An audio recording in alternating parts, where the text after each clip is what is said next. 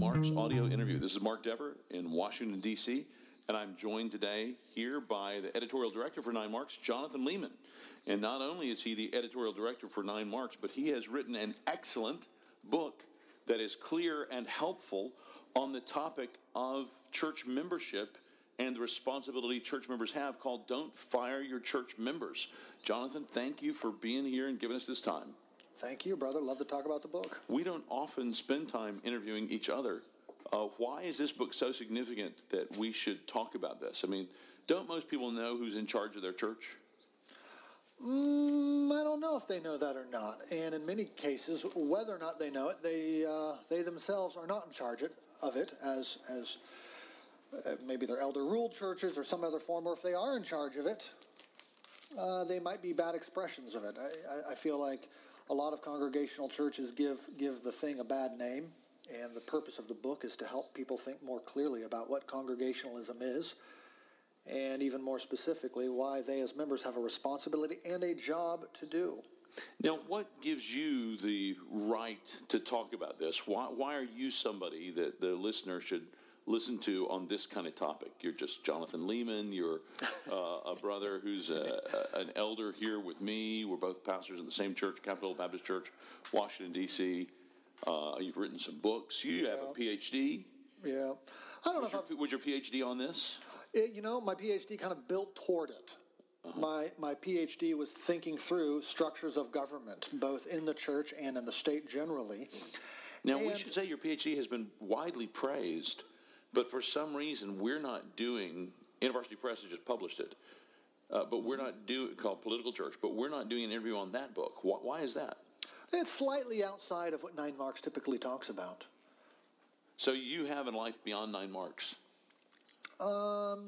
A little bit of one. Okay. Trying to scratch that out, but a little bit of one, right. Sure. So back to your 9 Marks work, which is Don't Fire Your Church Members. What makes you qualified to speak to us about this? Well, the good news in writing a book on congregationalism is that when you do, you immediately corner the market on it. Because nobody's written at length on this topic. There have been shorter works. Stan Norman or John Hammett, and Tim George have written shorter things on this, but kind of a book-length treatment trying to make the case for congregationalism. It's just something that's not been done for a while. And so qualifying me, number one, is just my interest in the topic. Number two, I think I've been thinking about these things for a number of years and wrote a number of other books on membership and discipline, which is sort of a segue to this topic. I think that's long and short of it. Do you think Christians today are not very careful about how they think through membership and polity issues? I think that's exactly right. I think there's a number of instincts in us as evangelicals, or at least evangelical Christians, that we want to push away from these quote-unquote institutional questions. That's not the important thing. What's important is the gospel, true, and we're living in fellowship and understanding of the gospel together. Some of these polity questions, structure questions, we tend to dismiss as non-essential and therefore completely unimportant. Let's say there's somebody who's really thinking about turning off this interview right now. They're thinking like, this does not really sound interesting to me. I'm going to find something else right now. What would you say, like, hold on, wait just a moment before you decide to switch out.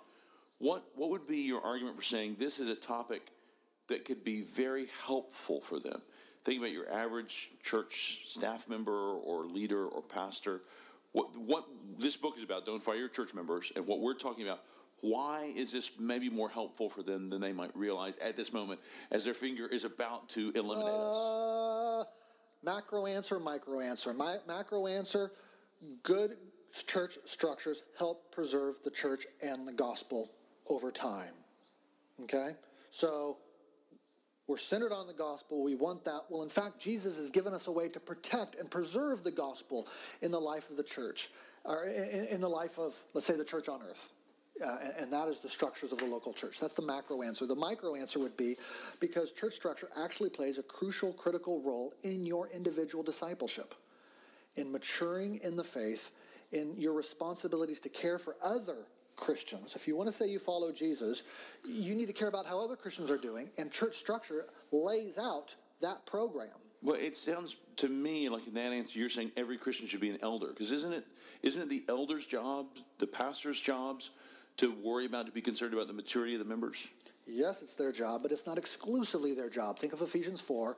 It's given us apostles, prophets, pastors, teachers to equip the saints for what? For works of ministry until the whole body is built up.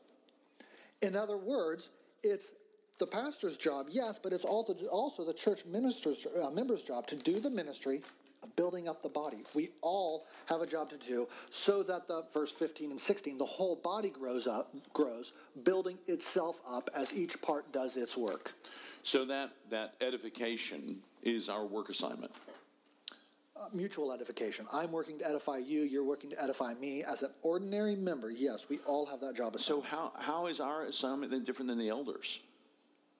Well, if we want to start getting into the weeds a little bit, I understand that the keys of the kingdom, first given to Peter and the apostles in Matthew 16, were given to the entire church in Matthew 18. I am responsible as a member of this church, and something I would say when I'm doing a church membership interview, for instance, a new person coming into the church, and we kind of go through the whole membership interview, and I get to the end, and I say to them, listen, by joining this church, we are affirming and asking you to join us in the work of guarding and protecting the gospel in this place, 6th and A Street, Northeast, Washington, D.C., Capital Baptist Church. You have a job to do, and that is to help us protect the gospel. So that charge, as I understand it from Matthew 18, 1 Corinthians 5, Galatians 1, who's Paul talking to? Not just the Galatian elders, but the churches. If anyone preaches a different gospel than one I preached to you, let him be anathema. Right? In other words, you members of Galatian churches, you are all responsible for guarding and protecting the gospel. So how is it different, to your question, how is it different? Well, I just want to say what it is for the member. The member is to guard and protect the gospel. What do the elders do? They train and equip the members to do that. So the elders don't guard and protect the gospel directly themselves. Of course they do, as members of the church. But as elders, they're training, equipping all the members to do that work. So think of 1 Corinthians 5. Paul says in verse 3, I've already exercised judgment in this church discipline situation. Then in verse 12, he says to the church, now you exercise judgment. In other words, what I've done, church, I want you to do. So what the elders do is they come before the church and they say, look, this is the gospel. Walk in this way. This is our judgment. This person is not a believer so far as we're able to discern. We're encouraging you to bring this person in. We're encouraging you to see this person out, excommunicate, whatever. So here we are as leaders saying, this is the way, walk in it. Insofar as we follow Christ, follow us, go this way. That's their job, right? To set the example, to blaze the trail, to say this is the way. The church then comes along with the authority given to them by Jesus and affirmed by the Apostle Paul to say, yes, we are now lending our name, our authority to walk in this way. And in the process, the whole church has that collective responsibility of guarding, protecting gospel. And is that in part what a lot of churches have recognized historically with the church covenant? Yeah, I think that's exactly right. When you come together and you covenant to one another, you are covenanting, agreeing to the protecting of one another in the gospel. So think of a husband and a wife in the covenant of marriage. When I covenant in marriage, I am committing to caring for you in the context of this marital relationship to guard and protect you according to the terms specified in the marital covenant. And in the same way, I'm going to do that, not in the same way, in an analogous way, I'm going to do that in church. I'm submitting myself to these people according to the terms of this covenant, both overseeing and being overseen. Yeah. And I guess what I'm curious about, and just thinking how people are going to be listening to this, is a lot of what you're saying is the job description or the job assignment of the member. Mm-hmm. I think we're more used to thinking about that for elders, for pastors. Certainly we are. And what you're arguing is the sort of 1970s every member ministry stuff was tapping into something more profound than it may have realized. Yes. That there was actually a design for us to be a kingdom of priests. Yeah. And that is what Paul is going on about 1 Corinthians 11, 12, 13, 14, about the love that leads us to serve and do what's edifying for the body as a whole in the use of our gifts. One of the interesting things in your book, in chapter 3, The Keys to Office, is where you have this section called Another Proposal for Combining Elder and Congregational Authority, which I think gets at some of this stuff, which, we could call the weeds, or we could just say this is actually where a lot of the real understanding of the implications of this are going on. Anyway, you have a large paragraph there on the middle of page 67 that I just want to read and then get you to comment on. Here then is how I put the congregational authority and elder authority sides together. And this will serve as a thesis for this and the next 2 chapters. So you're getting the heart of the book really in this. Yep. Having recommissioned members of the new covenant as priest kings, Jesus gives all believers, when gathered as congregations, the authority to administer their priestly and kingly duties with the keys of the kingdom. The whole congregation employs these keys through the ordinances, baptism and the Lord's Supper, to make formal declarations concerning the what and the who of the gospel. The what and the who of the gospel. The elders what's the right confession? Who's a true confessor?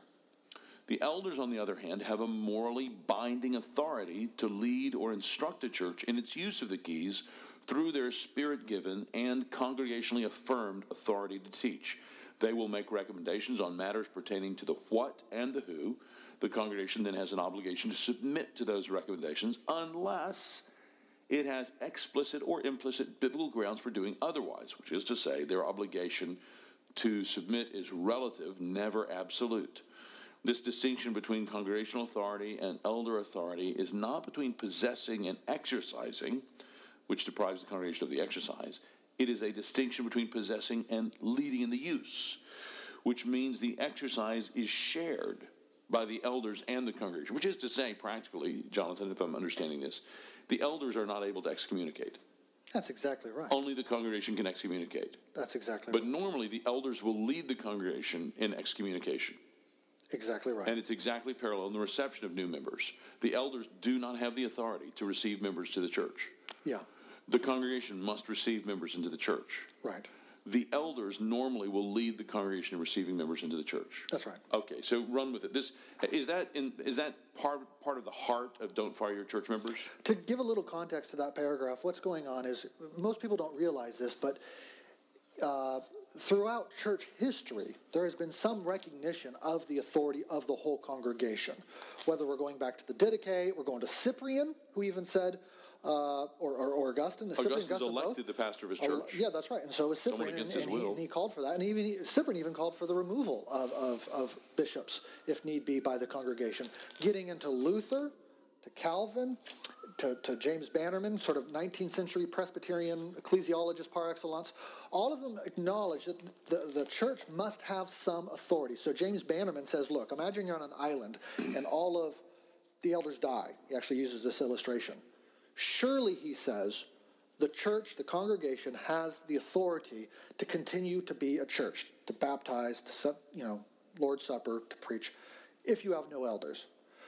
In other words, by virtue of our inclusion in the universal church, all, say, Protestant and evangelical Christians have acknowledged, every member has the priesthood ability to exercise some sort of authority in the church. So then, you're kind of... which would be why Paul in Titus 1 can refer to churches. Yeah, that's right. And want then Titus to help organize elders in those churches. You had churches throughout Crete, no elders, but they're still churches. Yeah. Okay, so then the question becomes, how do we put that together? The fact that seemingly all Christians have authority here, which we just have to acknowledge, with another stream of texts that say submit to your leaders. And here's how Bannerman and a whole tradition of, say, Presbyterian authors, and it's even represented in today's PCA Book of Order, put it. A distinction between possession, the whole church possesses authority, but the elders exercise the authority. That's the language, that's the formulation. We all possess it, but the elders exercise it. To which my response is, if I can't exercise it, I don't really possess it, do I? I mean, I show up and I have the keys to office, but I'm not allowed to use those keys. I can't remove you if you're preaching heresy? In what sense then do I possess it? Plus, I don't think sufficient attention is paid within that tradition to series of texts like Matthew 18, 1 Corinthians 5, and so forth. And so what that paragraph is saying is let's re-understand, let's try to understand better this relationship between congregational authority and elder authority. We all possess it, that's correct, But what the elders do uniquely is lead us in the use of the keys. One last comment here, Mark, if I may. Matthew 18 and excommunication is crucial, and I think people often overlook this. Sometimes people say, well, okay, so they exercise authority just in excommunication. Well, excommunication is crucial because, as they understood the Westminster Assembly, as William Goodwin put it, Thomas Goodwin. Thank you. But church, the keys are the substratum of all government, meaning church discipline is the highest authority in the church. Think about the state. If I can kill you because I have the power of the sword, I have the power to raise your taxes, conscript you for the army, make all the laws. In the same way, the highest authority in the church is whoever can excommunicate. If I can remove you from membership in this church, then I can kind of do everything else. And that's why Matthew 18 and this illustration of excommunication there is a crucial one. So whoever can excommunicate has the highest authority. So some people want to maintain the elders can do it. And that's just not what the text says. That's not what the passage says. It says the church does it there in verses 17 and 18. Mm-hmm. So, the book, again, is Don't Fire Your Church Members, The Case for Congregationalism by Jonathan Leeman. You can hear that subtitle coming out now in Jonathan's comments. If you've looked at this book, you're looking at it right now, it has 7 chapters. And I would tell you one way to read the book that might not be obvious is chapters 1 to 3 are his heavy theological chapters. I would say you could just pick it up with chapter 4 and read 4 to 7, see how this works, what he's talking about, if this makes sense to you. If you have more questions, you can go back and dig and read chapters 1, 2, 3. Jonathan, I remember talking about this when you were writing the book, just saying that the first part was theologically dense. Yep. Important work. I'm glad it's in writing. I'm sure you're glad it's in writing.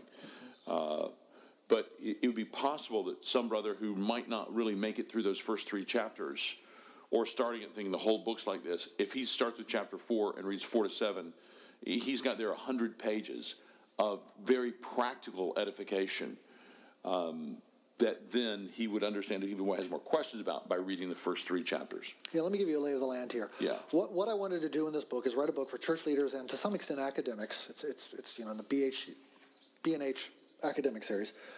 That kind of be precisely because what I said before, nobody's written at length on this in a while.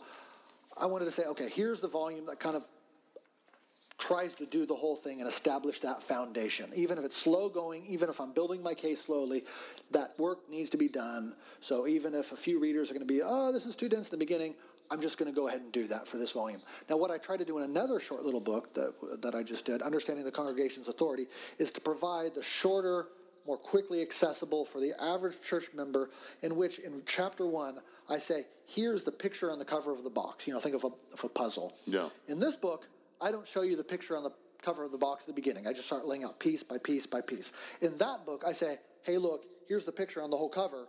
Yeah. Now let's go back and build piece by piece, but very quickly and briefly. So yeah, this book it's aimed more at church leaders rather than members, and it does mean to be more foundational.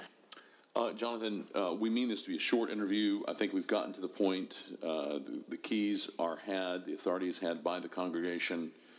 Because we're talking about authority, there's one thing I always think we want to give as an asterisk when we talk about authority. There can be an abdication of authority. So we're saying the congregation has authority. Some congregations don't exercise that authority as they should. But then there can be a kind of abuse of authority. And we're used to talking about that with individual pastors, with elders. But the congregation can also abuse its authority. How is that the case? Yeah, congregations can fail to recognize the truth of passages like Hebrews 13:17, which call us to submit to our leaders, right? They have some overwrought idea of democracy in their heads. They think this is a town hall meeting. They think they can speak their voice and not listen to what their pastors are recommending, encouraging them in good biblical judgment to do, right? And so many of the, worst case scenarios, horror stories that people have about congregationalism that cause them to move away from congregationalism become very relevant factors here. I can think of one church in a southern state where they called the pastor the day before a wedding of 2 African Americans and said, Pastor, we don't want you marrying this African American couple in our church tomorrow. Can you do it at the black church down the street? Oh, my goodness. And the pastor horribly submitted to the church. Calls the couple and says, hey, would you guys mind if we just reschedule it down the street? Okay, well, that there is an abuse of congregational authority of the worst kind, right? All sorts of reasons we could talk about that. So yeah, there is the possibility of congregationalism done poorly, abusively, just like I would say there's instances of other forms of church government done abusively and poorly. And is there any other kind of abuse that in your 9 Marks work you regularly encounter? I think the more common form of abuse these days you'll find in elder-ruled churches from the leadership. Overweening pastors, heavy shepherding, situations where pastors are clearly going up beyond Scripture, where they're not dealing with situations on a case-by-case, but they're slapping down policies that try to cover a multitude of offenses. I think probably the more common abuse these days comes from the pastor side than the congregational side. At least that's my sense. If I was living in 1960s South, maybe I would say something different. I don't know. Final thing I want to get to is just what's the use of the book?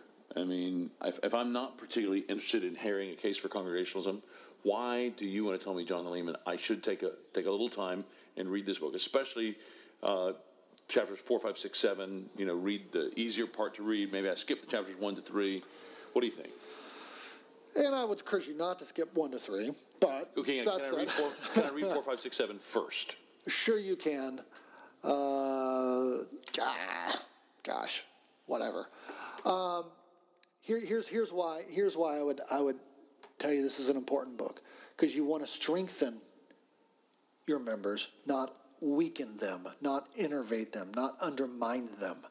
Let me give you 2 churches. Envision it as 2 exercise classes. Exercise class 1, I stand in front of the class and I say, here's how you do the jump rope, here's how you lift the weights. Everybody see? Okay, go home. Class over. That's class 1. Class 2, okay, here's how you do the jump rope, here's how you lift weights. Now let me put jump ropes and weights in your hands. I'm going to walk around as you do it, and I'm going to train you in it. Okay, which of those 2 exercise classes is going to be stronger? Well, clearly the second one, right? And I think that's what congregationalism gives. When you fire your church members, when you take away authority from them, not only are you being unbiblical, you're actually weakening them. I think you're tempting them towards complacency, tempting them towards nominalism, ultimately tempting them towards liberalism, right? The pastor's got it. We don't have to worry about guarding the gospel here. It's up to those guys. They're the experts. They have the seminary degrees. They've been ordained. Not me. I'm just here as a spectator. Right? So I think this is a crucial topic because it's Jesus' discipleship program. It's how Jesus actually means to train and equip Christians. And if you're in the business of doing that, let me commend the book. Well, I would commend the book. I read it in manuscript. I used it in the internship program here. I don't know of another book like it. Even if you're listening and you're disinterested in polity, I would encourage you, if you're interested in following Jesus, and you want to know what Jesus intends us to do as his followers, Jonathan has explored the form of a very basic part of our obedience. So, enough time in the interview. Go grab the book. Have a good time. Jonathan, thank you for giving this time with us. Thank you, brother.